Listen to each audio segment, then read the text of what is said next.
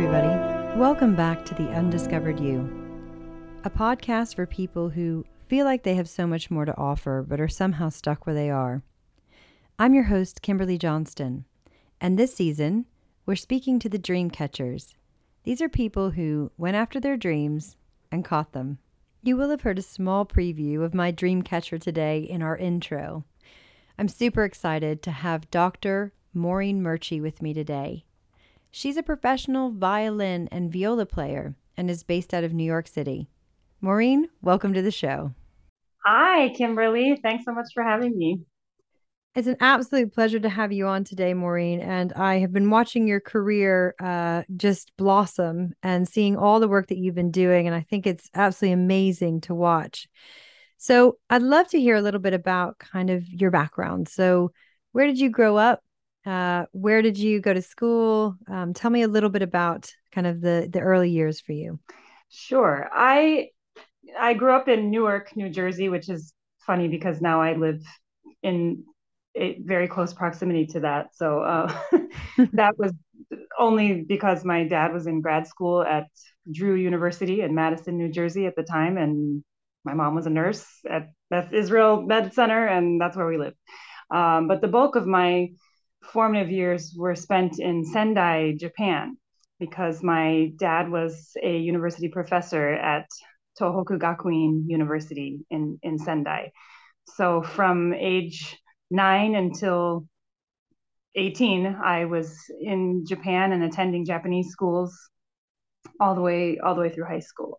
So that was it's a little different. I was the only blonde kid in the sea of navy uniforms and black hair, and that was what was normal for me at the time.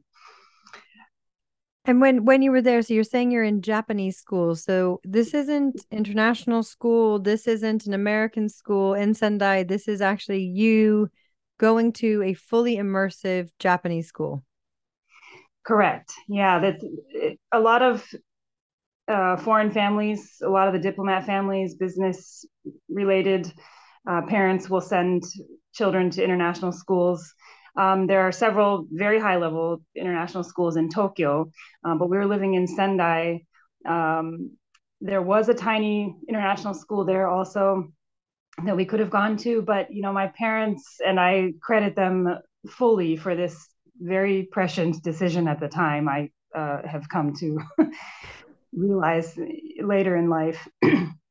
But they uh, decided that it was better for us to, I mean, we were in Japan of all places. Japan and their public school system is always rivaling like Germany or somewhere. Every year we read these studies who has the best public school system in the world. It wasn't like we were in a war torn, country where it would have been dangerous or a less excellent education system where maybe the American schools would have been a better choice. We were in Japan, and they decided that we should, since we were going to live there, we should become part of the culture and learn the language. And so we went to Japanese schools, and it was very unusual, especially in that uh, time. This was late 80s, and I think I did have some American friends that we knew from church that and other activities, and they were all going to the American schools. So it was a little bit like, oh, those weird Murchies, who sent their kids to Japanese schools, aren't you going to get bullied? And how are you going to speak English well enough when you go to college? And, I think there was a lot of that uh, going on perhaps, but my parents made that decision for us. And as an adult, I think I wonder if it was kind of scary for them, thinking, well, what if my kids get bullied? And what if, but they, again, to their credit, they made it seem very much not a big deal to us. It was just, well, this is your new school and off you go. And if you don't understand anything, well, sit in the classroom and listen and learn until you do understand it. And if you flunk the fifth grade because you can't do any of your assignments, then you just take it again. No big deal. Like my dad actually told me that, and here I was, straight A student. I mean, you and I have known each other since high school. We had this in common. Very self motivated. School came easily to me. I liked school. I liked being the know-it-all kind of bossy one. I'm the oldest of four, so any one of my siblings can back me up on that and would be delighted to, I'm sure, if given the chance. But when he said, "Well, if you flunk fifth grade, then you can just take it again, Mo," and right, like, yeah, that's never going to happen. yeah, damned if I was going to flunk the fifth grade. So forget about it. So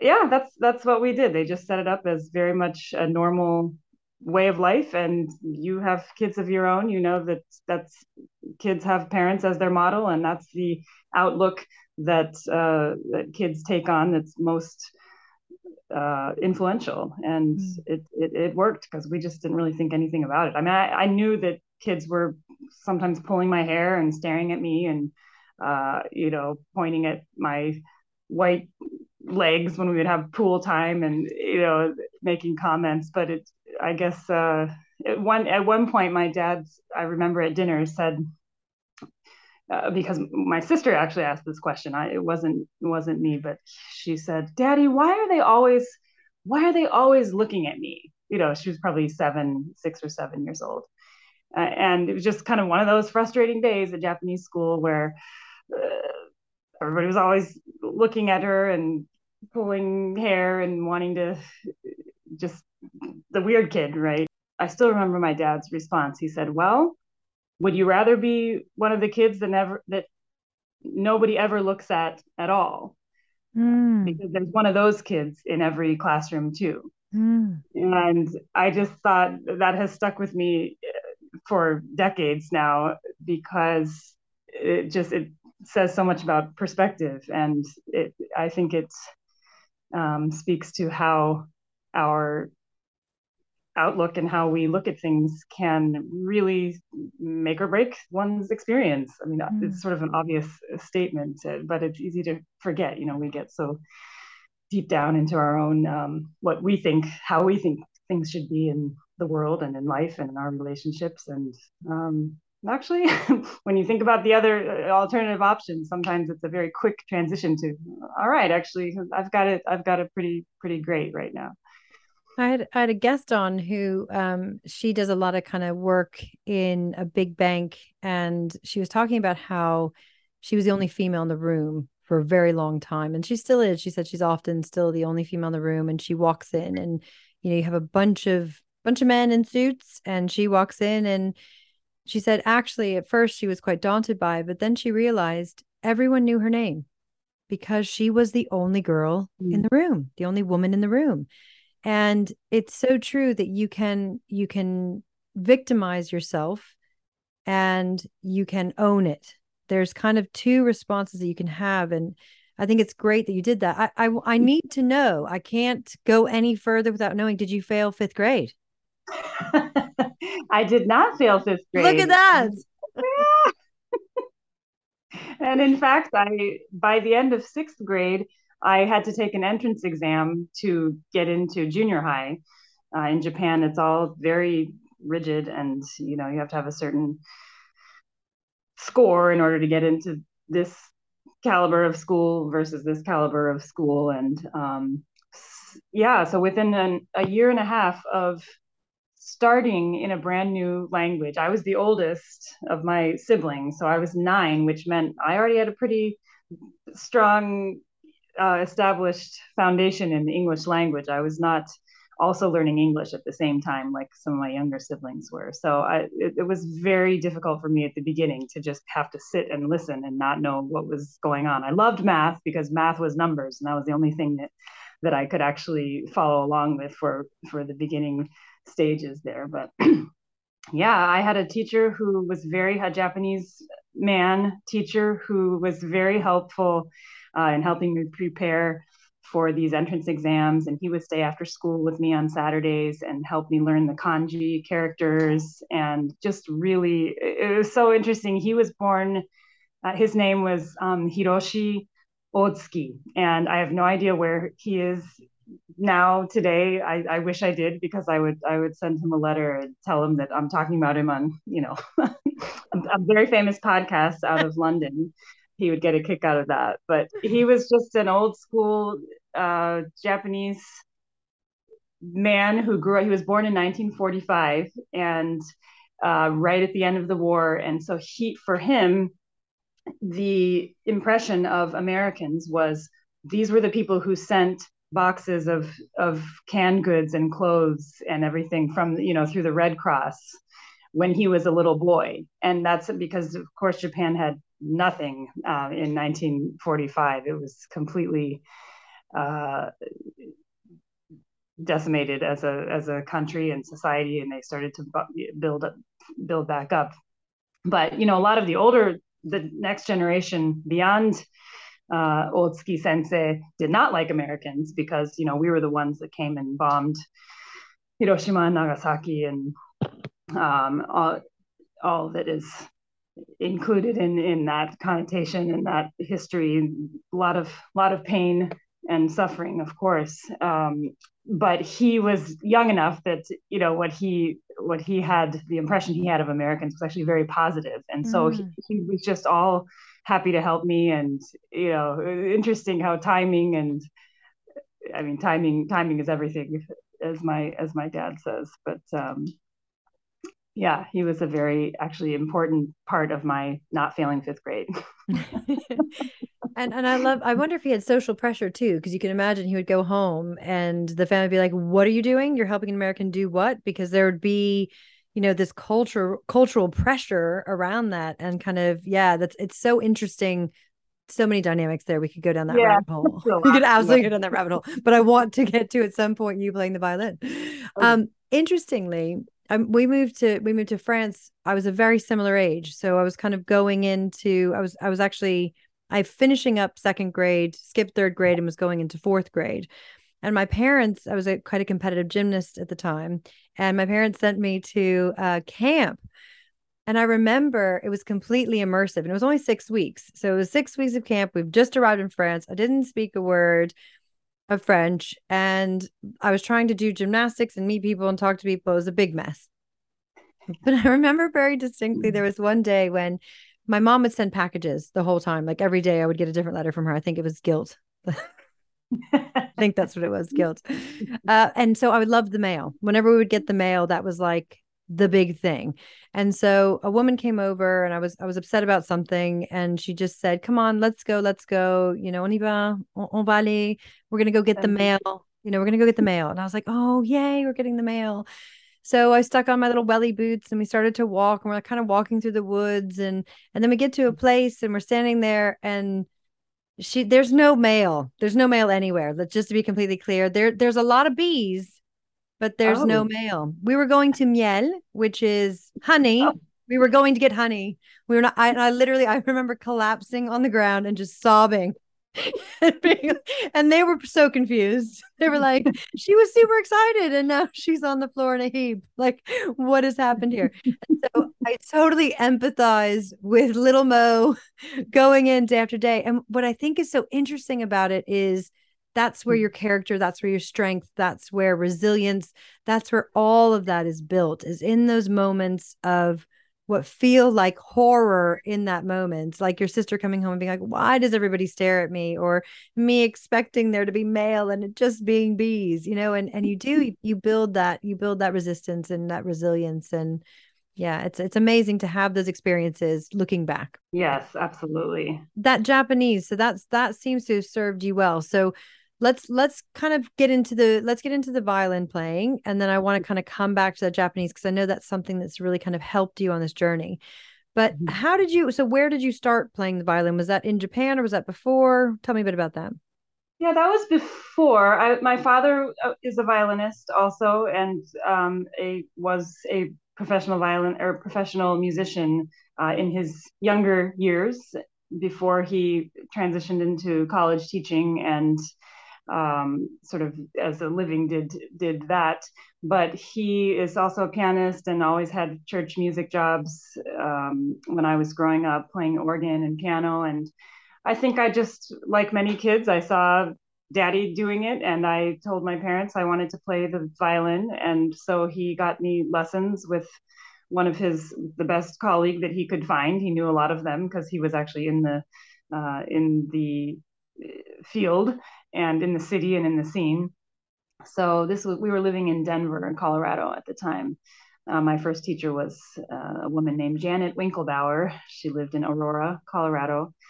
And yeah, I don't remember sort of being that kid who was like, I want to play violin, I want to play violin, and nagging my parents forever. I remember that my youngest sister uh, did that. I remember her being that annoying one who wanted, and she also, like many youngest siblings in a musical family like that, I've seen this with my own students. Often the youngest one will be the most talented and the quickest, and it just, they've been seeing it for their entire life and hearing it go on and practicing in rooms in the house and that sort of thing. So but I was the oldest. I was the first ones, but I still had a model, and there was always music in my house, and my grandparents were very musical as well. And my grandmother was a singer on my dad's side.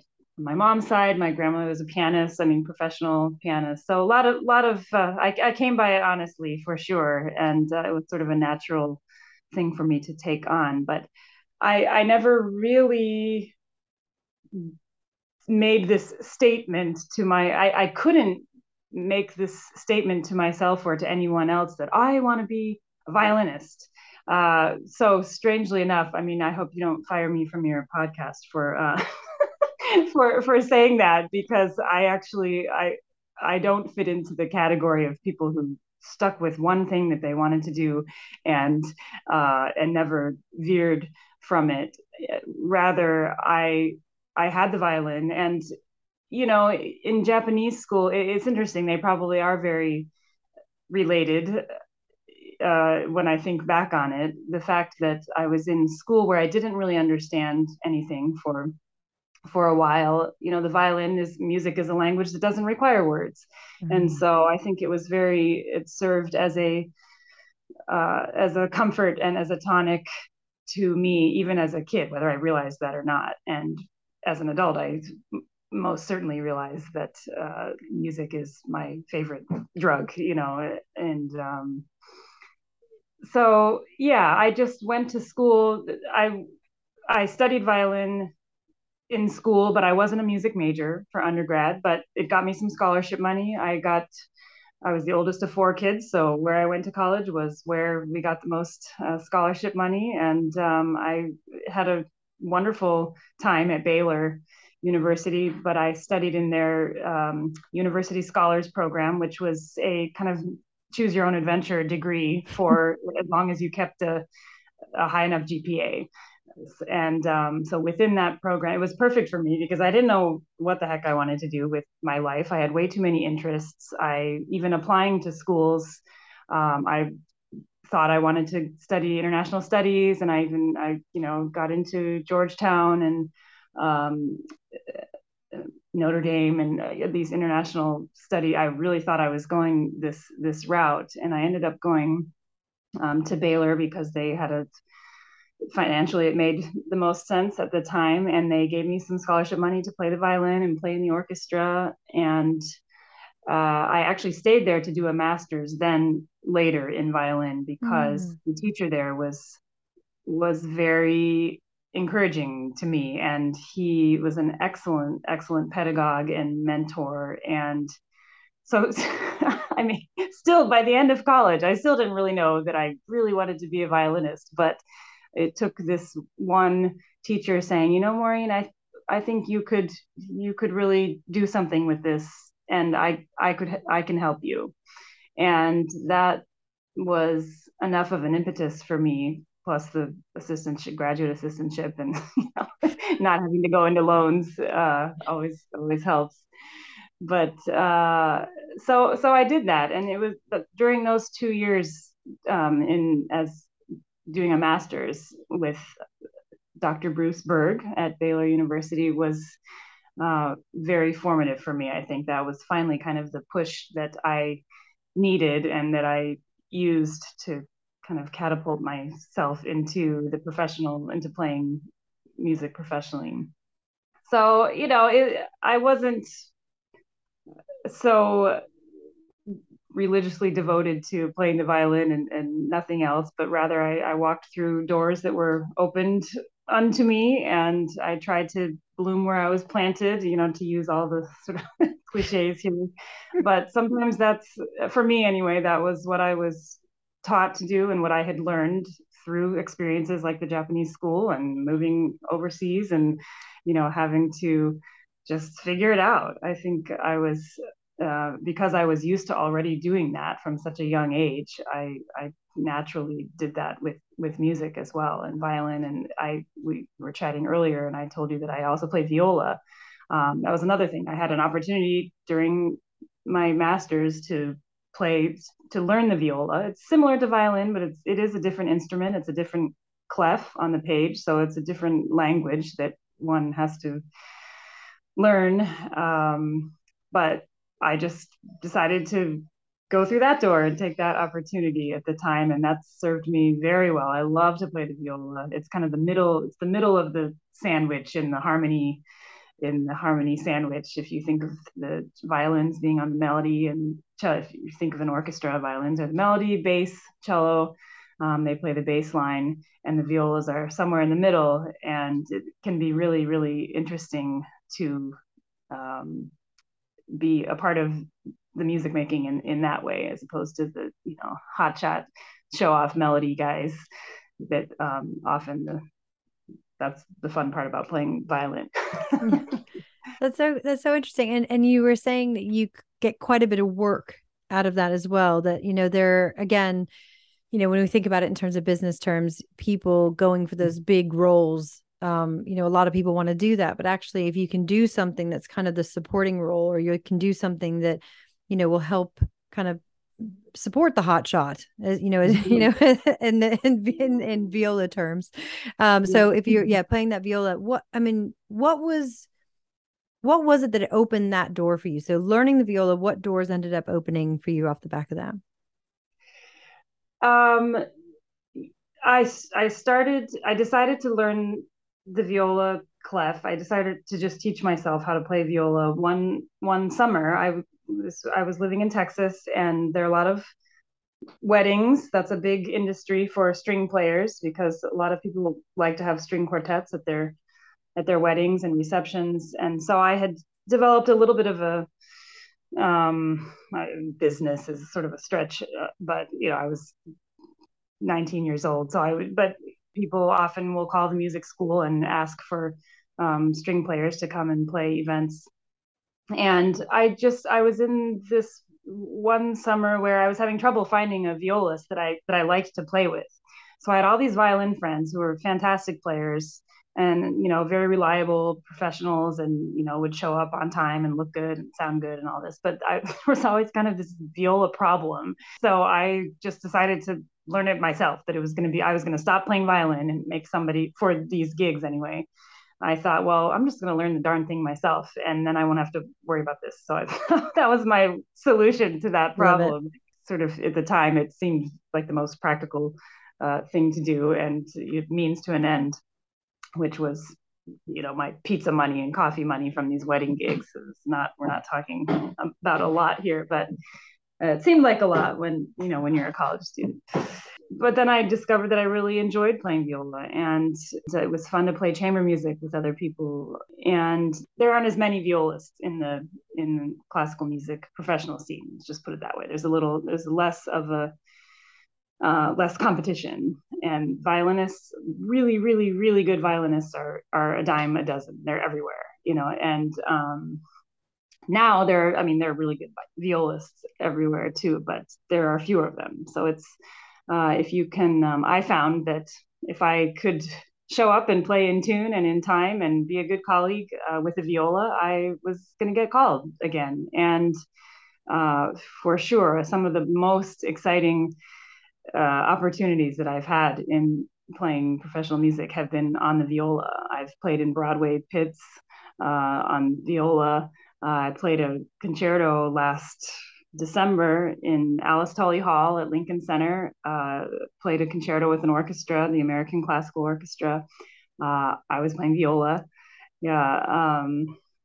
So I love the viola. I love that it's uh, sort of opened these doors for me, and opened opportunities that I wouldn't have had if I had just stuck to violin. I mean, perhaps if I had only focused on violin, and I could have a better job on violin, or who knows, we could play the what if game forever. But I'm happy with my sort of combo meal that I've Yeah. developed. Yeah. And we do, I mean, one of my whole seasons is called The Skills That Pay the Bills, and it's all around that kind of transferable skills. And, we talk about how can you pivot to do something a bit different? How can you pivot to put a different bow in your string to to chat about? But I mean, it's really interesting that, even in the music world, there are those options that you can find that pivot. You can find that gap that needs to be filled. You can find where the drama queens are that you don't want to deal with, and actually learn that, and then you're showing up and you're the one that people are able to call on. What I think is really interesting about your story, Mo, is in the beginning you were saying about when you went to university, you weren't really sure what you wanted to do. You're kind of thinking international studies. You went where the scholarships were, which is always a wise decision.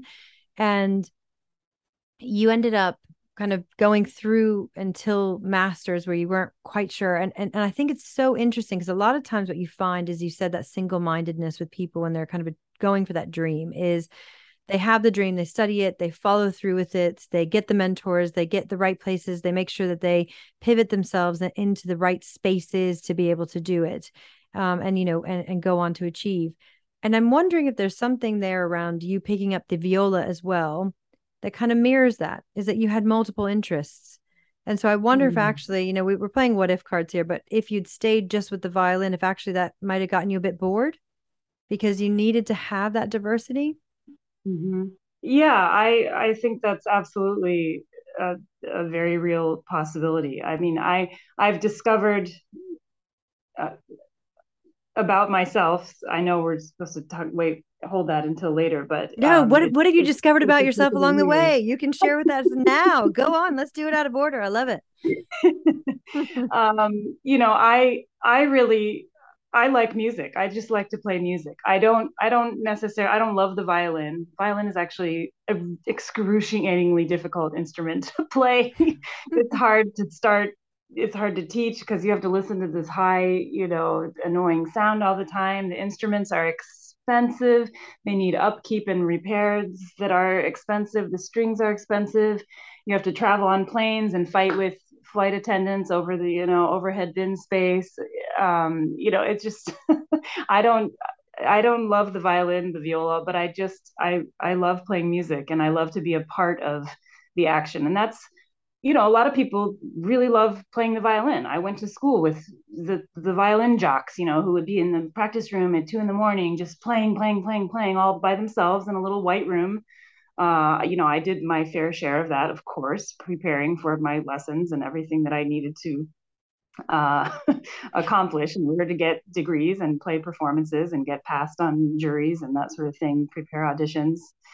But I just like the music. I like the collaborative part. I like the communication part, and I think that is probably also not unrelated to my Japanese, to the experience in Japan, where I had this chapter of my life where I wasn't able to communicate, and I was old enough that I recognized that I couldn't communicate, I couldn't express anything. And so when I was finally able to get past that and achieve communication with effective communication with other people, even it felt like it was even more of a precious commodity in a way. And so music for me is about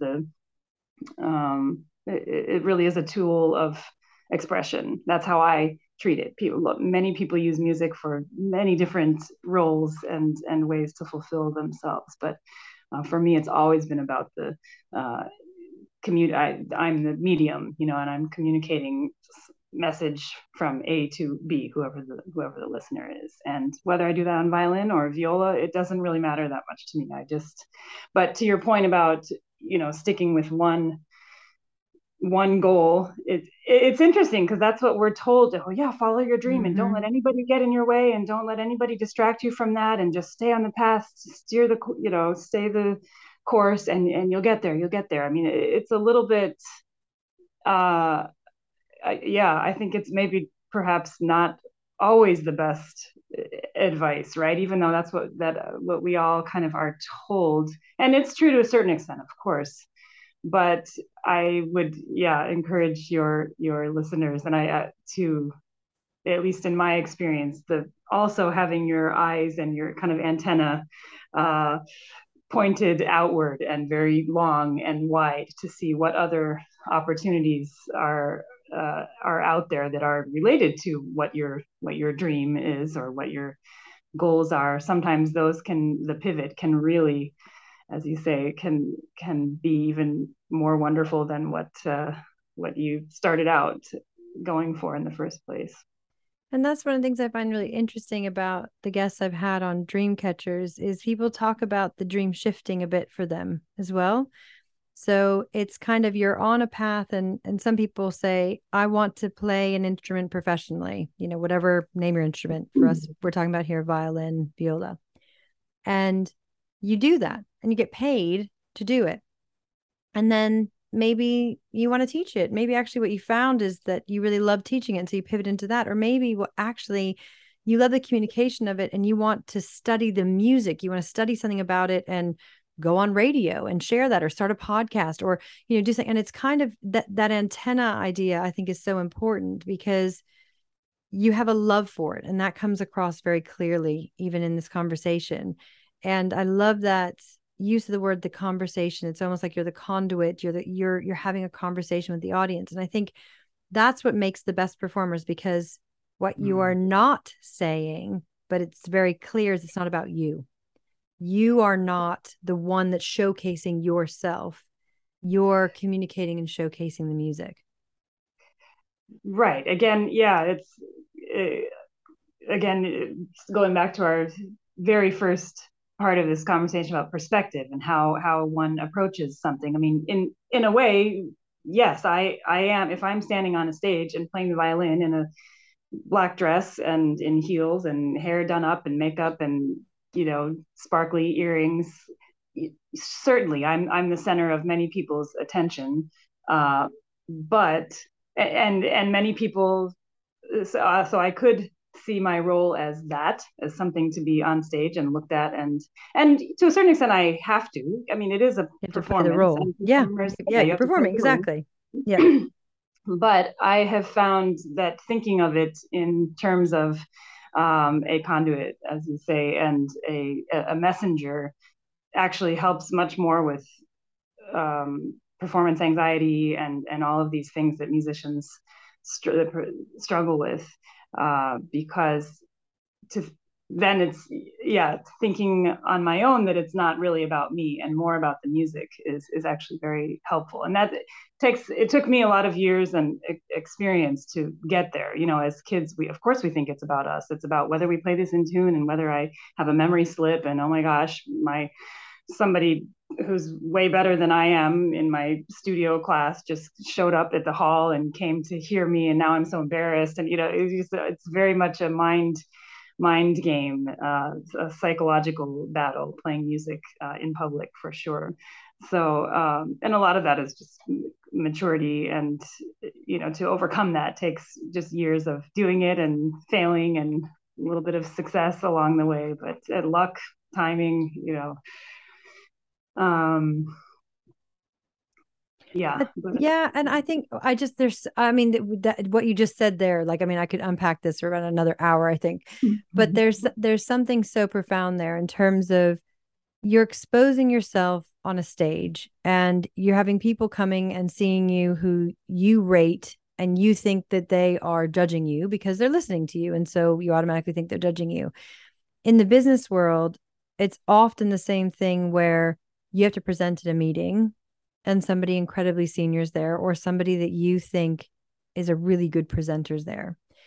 And it's so true that with time and practice, and there's nothing, you cannot say enough about practice. I often say this to people is if you do not rate yourself as a public speaker, or if you do rate yourself as a public speaker and you're getting bad feedback because you have absolutely no personal awareness, then practice, sit there and actually say it, do the speech 10 times and get a feel for it, get the muscle memory within your lips, within your face. Think about, do it in front of a mirror and see what you look like. Are you staring at your feet? Do you have your hands in your pocket? Are you shifting around a lot? All that kind of stuff. It's the same idea of the more you practice the music, the more you're going to have the muscle memory. The more you practice the vocals, if you're singing, the more you're going to remember where the notes go. The more you practice the speech, the more you're going to remember what word leads after the other and painting that picture in your mind. And with that comes confidence. So a lot of people say, oh, that person has a lot of confidence, but how much further down the road are they than you? How much more they practice that than you in order to have that confidence? Because it's quite difficult to stand up there the first time you're doing something and just being incredibly confident in it. Right. And the real tricky part is that you have to practice the performing part of it too, right? Mm-hmm. So, I mean, you I've have been to, at some point, it's the first practicing, time. Yeah. and you can only really get that practice by doing performing. So, I mean, I can practice in my practice room. You can practice your speech for your meeting in your room by yourself, but it's still not, you're not performing yet. So it's very, that's why I say, it just takes sort of being in the industry and doing the performances, whether they're a meeting or a concert or what have you. It's hard. You can't just collect a bunch of business colleagues every single day to practice your public speaking skills. So it's unfortunate that that's how we have to learn, but that's the reality of. I mean, performing in and of itself is an art and a craft that we have to practice. I absolutely agree with you, and it's easy to forget that because you think, well, I've been practicing since I was 6 years old, the 10,000 hours, the tennis guy. And, but yet that's not really the same as practicing performing, because it's a whole completely different mindset and environment and nerves and all of their, and not to mention what spontaneous things can happen in the actual meeting that are out of our control, and pages blowing off a music stand, or somebody that we didn't expect showing up to the meeting and adding their 2 cents that you weren't expecting, or asking a question that you weren't prepared for and having to think on your feet. And it's very, very complex, isn't it? I think that's such a brilliant and astute observation. And the other thing that you said in your thing was about failing. And the fact is failing is part of that learning process. And there's a fantastic, someone said, fail stands for first attempt in learning. And I thought that was so amazing. Because again, if you can shift your brain and think about it like that, is you're not failing and you're done for the rest of your life. What can we learn from this? So you fall flat on your face, you forget your notes, all the music flies off the stand, you're in front of 150 people. There's that awkward, like people start going in the audience, and so what do we learn? Not anymore. It's gotten much better since COVID. The only thing the musicians liked about COVID is that there's fewer coughs. There are fewer coughs on average per concert. That is hysterical. People are so self-conscious about it. Now they cover their mouths, and it's like, well, we wish you guys would have been doing this all along. Like, how about during my senior recital when someone's hacking up a lung? But now everybody's worried about what they're going to think, what people are going to think. It's fascinating, actually. That's hilarious. One of the benefits of COVID we may not have even thought about. Now we know. We're going to go to the next performance and be like, no one is coughing. This is amazing. Thank you, COVID. Exactly. So I want to touch on one thing before we get to our final questions. You're doing amazing work. You're doing some great things. You just talked a little bit about how you're performing in major stages and doing some incredible work. But you've also been able to use another one of your talents in order to pay the bills, because I think you talked about the transferable skills that you have been using to pay the bills, literally. And so tell me a bit about what that is and what you're doing in that space. Yeah. So when I moved to New York after school to try and play music with play ball with the big kids, I just it was a little bit of a Mary Tyler Moore situation. I just packed up my car, and I had some money saved up, and I had a few connections in New York. I had one gig that somebody had gotten me, and I had a date and a time that I needed to show up to play a performance of Handel's Messiah in Albany, New York. And Not New York City, by the it's way, not for New York anybody. City even. I Not, know it's not even that glamorous. Like, but you could say you played in New York. yes, technically I had a gig in New York. Just don't ask me, many details. But so I moved there. Oh, and one of the reasons that um, picked, I basically thought I needed to be on one of the coasts, because my kind of backup plan was to use my Japanese skills to do translation and interpreting work. There My brother had done a lot of that and put himself through Princeton, doing that, and I had heard a little bit about this very niche field called document review.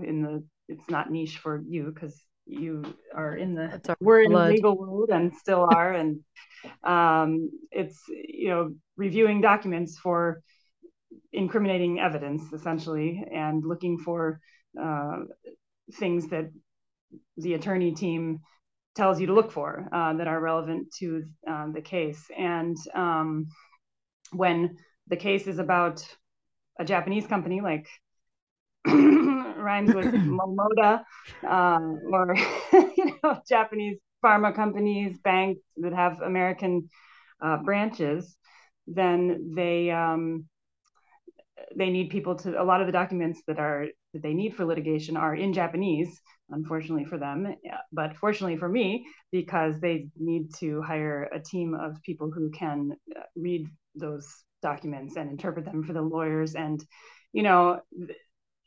ironically, one of the things that got me going, or that I think made me marketable in that field once I started doing it, was not even my Japanese skills, but because I'm a native English speaker. So a lot of my colleagues, these law firms would hire a team of Japanese people, and we would all sit in this, boring cubicle, office space situation, and 12 hours a day, 14-hour, however many overtime hours got approved, depended on when the deposition was, when the deadlines were. And also a lot of time there was, the time change with Japan meant that there were weird hours if I was interpreting for a deposition that was happening in Osaka or whatever. It was not the healthiest, physically not the healthiest years of my life. Being a lawyer is not usually equated with that. And working on DD exercises is the worst of it. Yeah. Yeah. But because I was a native English speaker, so again, it was sort of like being in Japanese school. I was the only white girl in the room, in the room. And but I discovered very quickly that a big part of my value to them was, the attorney notes. If you have an electronic document review, you have your panel, your coding panel, where you say, well, this is relevant, and it sort of checks all these boxes that you've been assigned to look for. But then there's also an attorney notes section, and I used that section as wisely and as often as I could to just summarize the document for the attorneys and that meant that they could very quickly figure out whether they needed what they needed to do next with that document, whether it needed to be translated. If it was a really hot doc, they needed it translated in full, or I would say, well, this section talks about the subsidiary company that did this wrong, and but the rest of it is totally not relevant. It's just a resume from some, yeah. How valuable, by the way. Yeah. So I quickly found that that was, of course, that saves them time, meaning it saves the client money, which is, name of the game. So the thing about temporary doc review is that they were, it's feast or famine. I would have work for 9 months, and then the case would settle, or it would be over and they would fire all the doc reviewers. And so then I was out of work until I could get on the next case. And because I'm not an attorney, I was sort of in the lower level of of reviewers that would get called, because they prioritize people with law degrees, of course, but because the Japanese language skills are so rare, even among attorneys, they would sort of stoop to the levels of the non-attorney plebes and just enlist our linguist services when they could, or when the client would allow. Sometimes the clients would say, we only want attorneys, and then game over. Yeah. Wasn't eligible for the gig. But so that ended up being a very lucrative way that I could pay the bills, and it meant that I could start taking some of the music work that was more interesting and more fulfilling to me, instead of every wedding in Central Park in the rain and in the mud, getting lost by the pond and playing Canon and D again. Yeah, playing Canon and D. So yeah, that industry is called e-discovery. The industry that includes doc review as part of a giant industry called e-discovery. And eventually I got hired full-time by a company that I did one of these Japanese projects for a company in New York. And when that project was over, actually even before it was over, my manager on that project came to me and said, I've seen you bossing everybody around, and I see how you work, and I like eldest child coming out. That's right. Yeah.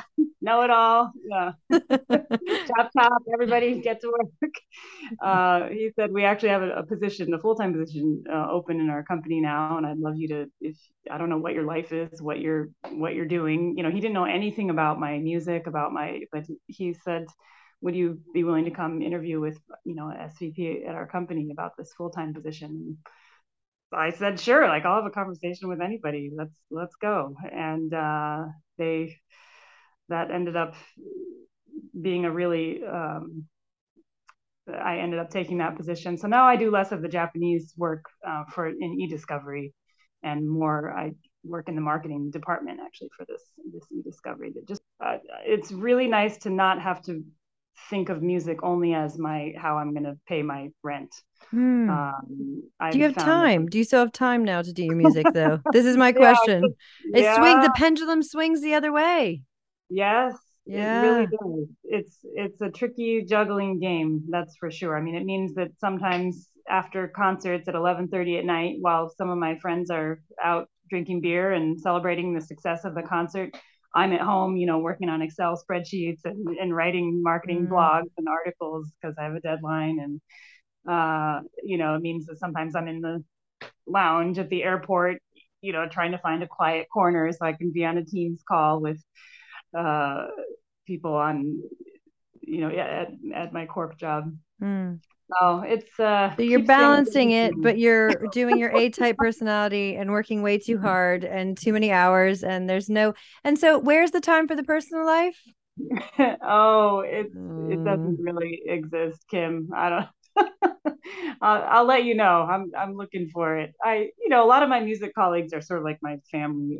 I feel like that provides me with a lot of the camaraderie and friendships and that I need and that I love. But I live in New York City. I can walk to Lincoln Center. I can walk to the Metropolitan Opera. I try to take advantage of everything that the city has to offer when I can. But yeah, I certainly spend a lot of time working. Yeah. I mean, it's yes, as do I. I know. And this kettle calling pot black. I do recognize this. But yeah, it's interesting because that whole idea of when you're doing something you're passionate about and you love, you find like-minded individuals and you enjoy spending the time with them. And so while there may not be that sort of split between, work and out of work life, actually your in work life is quite fun and you enjoy being around those people. And I think that's important to draw out. We are so quickly coming to close. So I have to ask you the final question, which is, what is the best piece of advice you've ever received, read, heard, listened to in a podcast? Yeah. Always send thank you notes from Bo Rutledge. I know, right? Yes, that was a great one. I love that one. I wish I could steal it, but I'll just cite it here for your listeners. My dad always says to me, stay interesting, Mo. Stay interesting and stay interested. In other words, equip yourself with experiences and relationships and challenges that make me an interesting person, but also stay interested. So the interested in people, interested in situations, and interested in what is different from my own experience. And I think about that a lot because I think it's very good advice, and I try to abide by that as much as I can. I listened to an interview recently of Itzhak Perlman, who's one of the foremost violinists in the world, and he's like the Michael Jordan of violin playing. And somebody asked him in a radio interview recently, how do you've really done it all, Mr. Perlman, you actually have done everything. How do you feel? How do you still make it? What's next? Why are you still playing the violin? I can't remember the exact question, but he was sort of asking how he kept it fresh, and or if that was even possible. And Itzhak Perlman said, "I try to never be bored when I'm playing music.